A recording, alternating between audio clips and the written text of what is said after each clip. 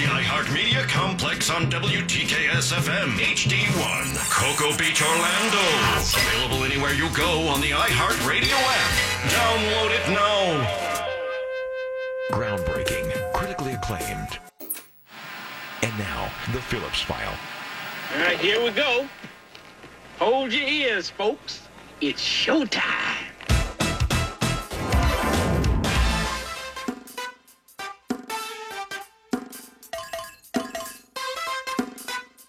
It's showtime.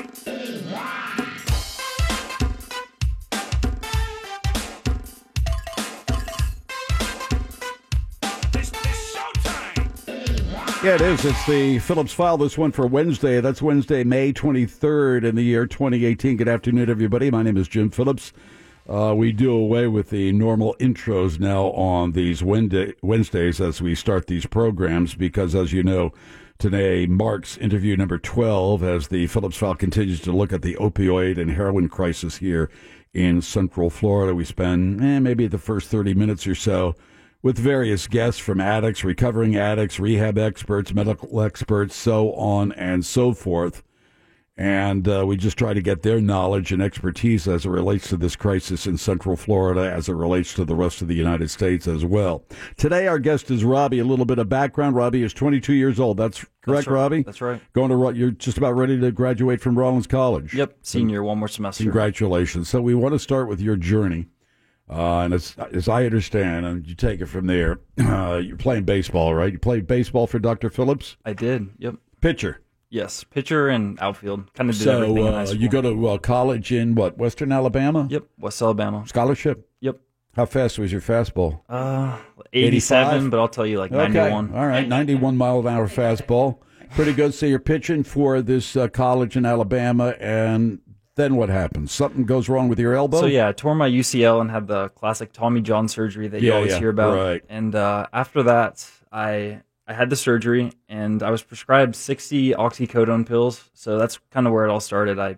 I took too many. I loved the effect they gave me after the first one and kind of went from there. Do you love the effect because it made you feel great, or it just did away with any pain? Did you have any pain at all following the surgery? Did you ever say to yourself, "I don't need these things"? But once you took a few, said, "This is a nice high." Yeah, and it's kind of like I would tell myself that I had more pain than I actually did. I was trying to like justify it because I don't want to be like that guy who was taking too many pills. Right. You don't fit a particular stereotype when it comes to... Yeah, I've heard that a lot. We all have that stereotype, and one of the things we're trying to do on this program, among other stuff, is just try to dispel the stereotypes that people have in their mind about people who are having problems with these particular drugs. So 60 pills. Mm-hmm.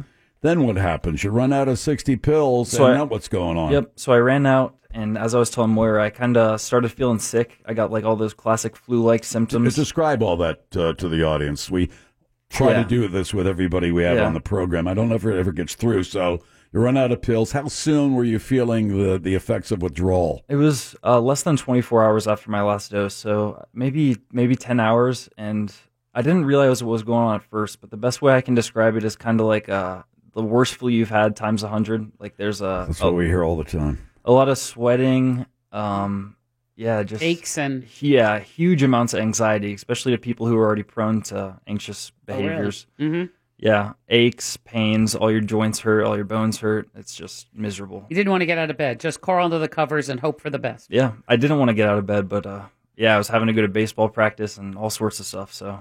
So, I mean, do you have roommates at the time, or does anybody say, "Robbie, what the hell's going on with you, buddy?" I did have a roommate. The coach with the baseball team. What's going on with you? No, I mean, I guess I was just trying to put on a front, but it was kind of a battle that I was fighting alone. Right. So then what happens? You got to get a fix. Yeah. So then to alleviate the feeling of all the sickness that I had, I would start texting my friends and asking them like, "Hey, do you know where I can get any pain medications? Like, who else has had a surgery?" So kind of went from there, and eventually I found some, and I was buying them off the streets. Did you go back to the doctor at any point in time, say, "Hey, doc, I've run out of oxycodone, Oxycontin, I did go to the pain"? Yeah, I did go to the doctor, but it was kind of like you have your one prescription, you had your 60, so you're not going to get any more. That's it. Because they do have that fear of patients getting addicted. Were they suspicious that you wanted them for? I mean, did anybody at any time when you went back for extra pills, or when you went to your friends and said, did anybody suspect that you were abusing them at that point? Nope, no one. No one. Mm-mm. So as I understand it, by the way, Robbie from Rollins College is our guest. He's going to graduate when just a couple of weeks. December. Yeah, good for you. So somewhere along the line, what happens? Your mom, like she's saying, what are you asking for, more money, or what's going on there? Yeah, so pretty much. What does a pill cost? You're looking for pills. You're going to buy them off friends. You're going to get them anywhere you can. What are you spending on a pill, and how many did you need per day to get through this? Right. So hydrocodone or Vicodin, that was about $1 per milligram, and oxycodone can be anywhere from $1 to $2. So if you're looking at a 30 milligram pill, which I was doing at the end, that's about $30. So a pill, and you were taking how many? Maybe 4 at the end. So you're doing 4. So you're looking at what? $120 a day. Yeah, and it's really hard to justify that money, especially when you don't have an income and you're a college student. So what happens is, I mean, do you call a mom and dad and say, hey, I got some more books that I have to buy? And actually, yes. Yeah, I would say like textbooks or stuff textbooks like so that. expensive. Right. And what did they say? After, I mean, did they, sooner or later, they must have said, how many packets of, or boxes of $120 books do you need? Yeah. Somebody said something's going on here. Yeah. Oh, definitely. Who was that? Was it your mom, dad? Yeah, it was my mom, and she actually came up to visit. I was trying to get off the pills on my own, and she came up to visit when I was getting off this stuff. Right. And I said that I think I said I was like feeling depressed or sick or whatever it was, and that's kind of when she got the idea. She was looking through my computer actually and looking through my history, and she saw that I was Googling like how to alleviate withdrawal symptoms, and that was what set off the huge marker. Right. Now, did she confront you, or did you just say, all right, I'm coming clean here with you? Yeah, she confronted me, and that was the first time that I did actually come clean and let her know what I had been struggling with. Yeah, and what was her reaction? Majorly disappointed. She carries around guilt, like, we hear a lot of that from parents. Yeah. I should have known what was going on, and then they begin to blame themselves, don't they? Yep. Yeah, and it's sad because the addiction is a family disease, as they say. It doesn't just affect the addict, it affects everyone around him. Right. So your mom says, okay, now what are we going to do? Mm-hmm. And what was the answer? What did you do? So a couple weeks after I was feeling really bad, and I actually so I went back to Orlando, withdrew from my classes at Alabama. And from there, I saw a telepsychiatrist, so the kind of thing where you have your computer and you're chatting with him. You never actually see him face-to-face, but... Almost on FaceTime kind of thing? You're just looking virtually at a psychiatrist? Yep, exactly. So what he did was prescribed, it was Klonopin, which is a benzodiazepine, kind of like Xanax, but longer acting. Mm-hmm. And I abused those, so it kind of just went downhill from there. And eventually I found the oxycodone back in Orlando. So yeah. Now you're living at home at the time, or at the time I was. Or were you going to school at Rollins at the time, or were you just kind of hanging out trying to figure out a handle on this problem? Yeah, exactly. So you're coming back to Orlando. Your pitching career in college is pretty much washed up, at least for that point in time. Mm-hmm. And you're going back and you're using other substances. Mm-hmm. All right, what happened then? Your mom come back and say, okay. Yeah. She noticed something? Cut it out, Mr. Weisskopf. What's happening in here? You have siblings, don't you? I brothers do. And sisters? 3 younger brothers. Any brothers, any of the siblings kind of know what was happening here? Yeah, my brother closest to me a long time ago said that he thought I had a problem, and that was the first time I ever heard that, and I was just kind of like, what are you talking about? Like, I'm in high school, sure, I like to have fun, but a problem? Like, that's not me. Yeah. I mean, when you were in high school, were you abusing anything? A lot of weed? Yeah, mostly just weed. Booze and whatever? Yeah. But not to the point where... No, not to the point where I was getting, like, physically dependent. Not if you're throwing a 91-hour fastball. No, not miles per hour. Holy cow. Well, it was really 87. Yeah, all right. Well, now he's honest. Now, I was paying attention. Yeah, give or take 4 miles an hour. I mean... So you think Jim could hit a 90-mile-an-hour fastball with a little bit of practice? Maybe with a lot of practice. With a lot of practice. See, I know you think this is possible. I don't even want to be near a 90 mile an hour fastball. I thought you said you were so confident you could hit something He could throw it. No, it was Derek Jeter who said, I thought you could hit it. what is a 100 mile an hour fastball? What's sound like? Sound like, and he said it sounds like trouble. So, that's good. Never mind. I mean, he says it goes so fast you lose sight of it. You can't see it anymore. Looks like a grain of rice. So yeah, so forget about it. So you're back in Winter Park. You're back in Orlando. Now you're having more problems with these other substances. Yep. And all right, somebody confronts you, or you're saying to yourself, "I got to do something about this." Yeah. So I did get confronted.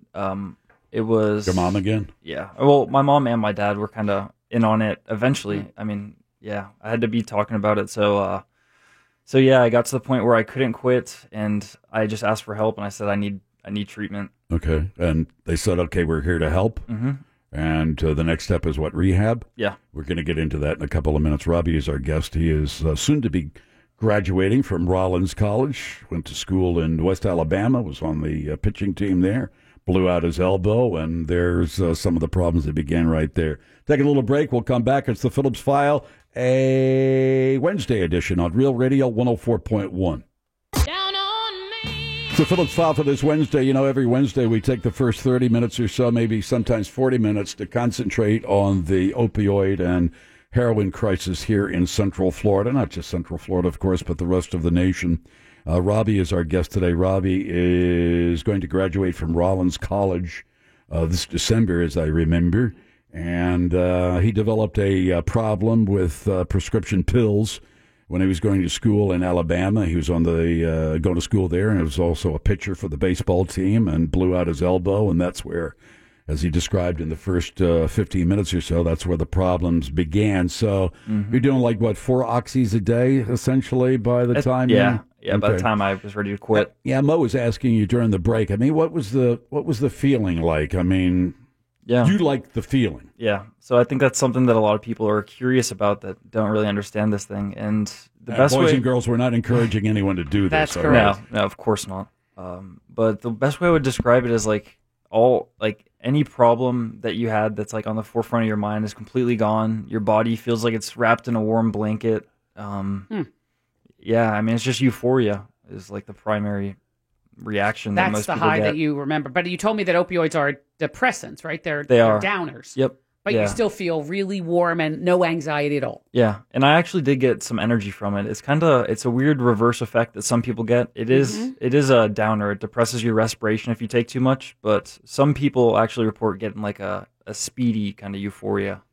So your mom confronts you, or she discovers what's going on. She says, "Robbie, come on, let's get you out of Alabama. Let's come back to Central Florida." Right. And you fall into, to a certain degree, the same pattern of abuse. Oh yeah, if not worse. If not worse. There's another intervention. So what happened then? there wasn't another intervention. It was just kind of a day where I'd had enough, and I was sick of being sick, literally, like physically sick, and Hitting rock bottom. Yeah, definitely. So that's when I went to both of my parents and said, I need treatment.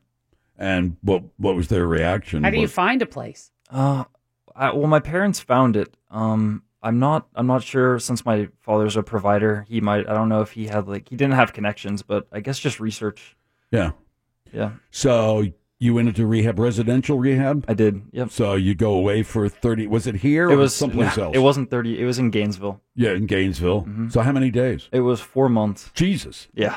Not 30 days. Oh, my. So there we are, 120 Yeah, days. but was it summer. 4 months because, hey, that's the way we do it here? Or was it your particular case and they said, Robbie, usually we can get people out of here in 30 days. But you're real sick. In your case, you got it bad, baby. So you're staying here 4 months. No. Well, when I went, I thought it was going to be a 28-day program. But I get there and they're like, oh, how long do you think you're staying? I was like, oh, I'm doing the 28 days. And everyone's just laughing because it's like, no, you're not. Yeah. But, yeah, it was a 90-day program, and then I did something that they do there where you can live there afterwards and do volunteer work and still take drug tests, see a therapist. This worked for you? Yeah.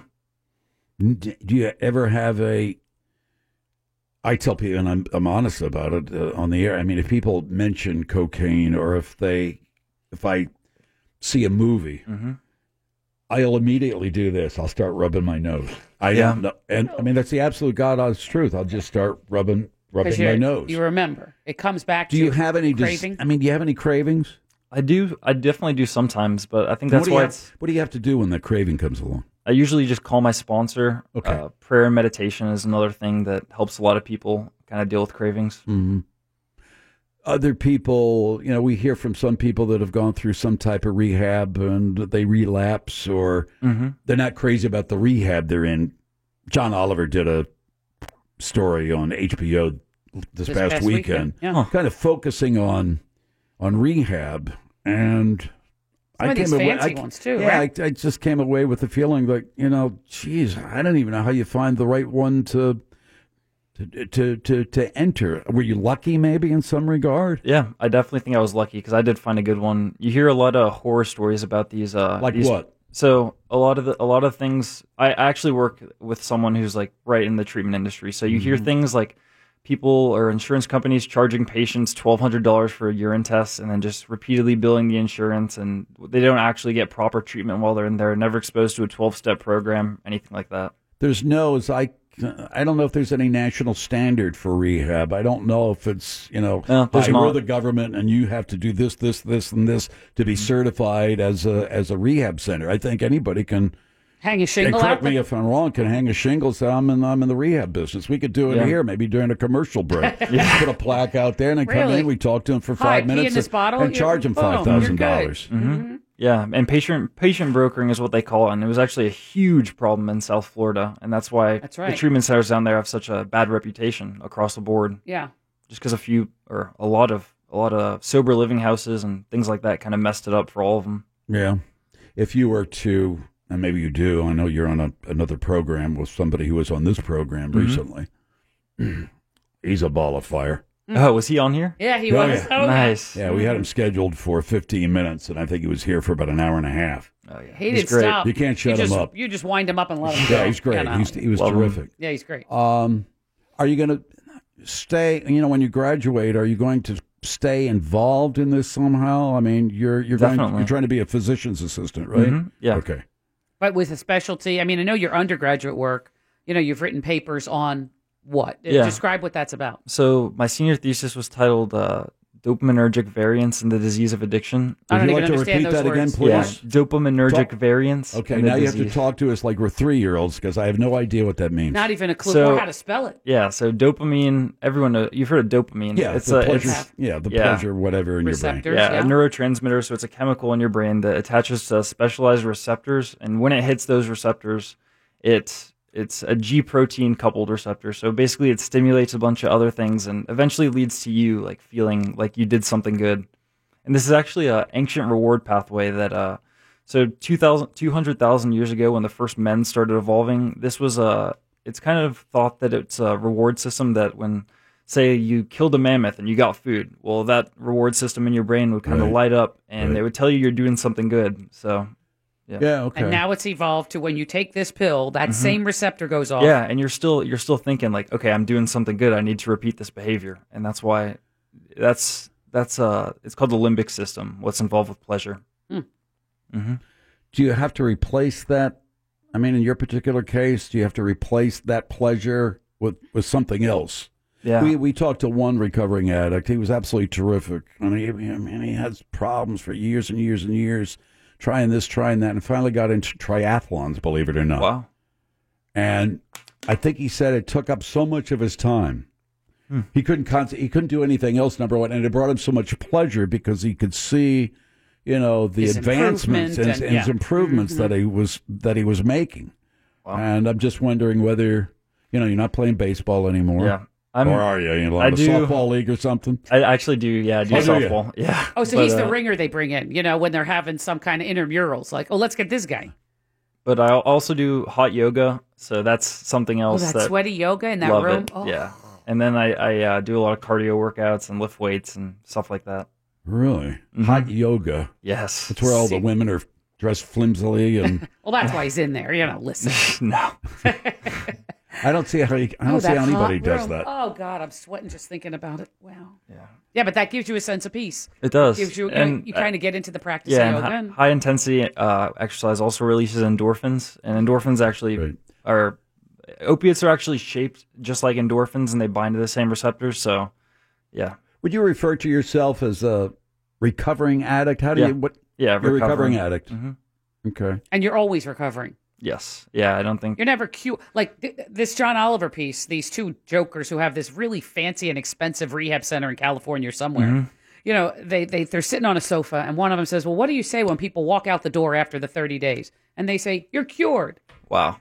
So you never will feel cured, right? That's not a word that is attached to you, is it? Yeah. The medical community looks at addiction as a chronic relapsing disease that can be arrested, but there is no long-term cure. So to say that you're cured, I think, is kind of not hypocrisy, but it's just a ludicrous statement. How do you respond to those people? We get them every single time in all these interviews we've done. Oh, it's just, they're weak and just say no. And what's their problem? And I mean, your reaction to that attitude, I don't pay them any attention anymore because I think it's they're just being ignorant. It's short-sighted. Yeah, but what do you think So how about do you respond to that? It's not a weakness in character, is it? No, I don't think it is a weakness in character. And I, in my experience, the majority of those people that do respond that way either don't know a lot about the disease of addiction, haven't done their research, and kind of just jump to conclusions. And actually, a lot of people that respond like that actually do have someone who is in active addiction in their lives, and that's kind of how they see them. So they see everyone out there like that.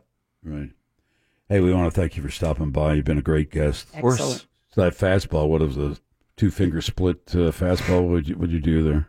Nah, two seam. 2 seam? Yeah. There you go. All Does right. that mean something to you? What does that mean? Oh, come on, Mo. Yeah, come on, Mo. Oh, Come look, on, everybody Mo. knows It's it. guy Come on, stuff. everybody knows Oh, it's that. boy stuff. Exactly. All right, fine. Never Come mind. on. All right, forget it. Thanks, Robbie, for stopping by. You've been a Of great course. guest. Take a little break. It's the Phillips File on Real Radio 104.1.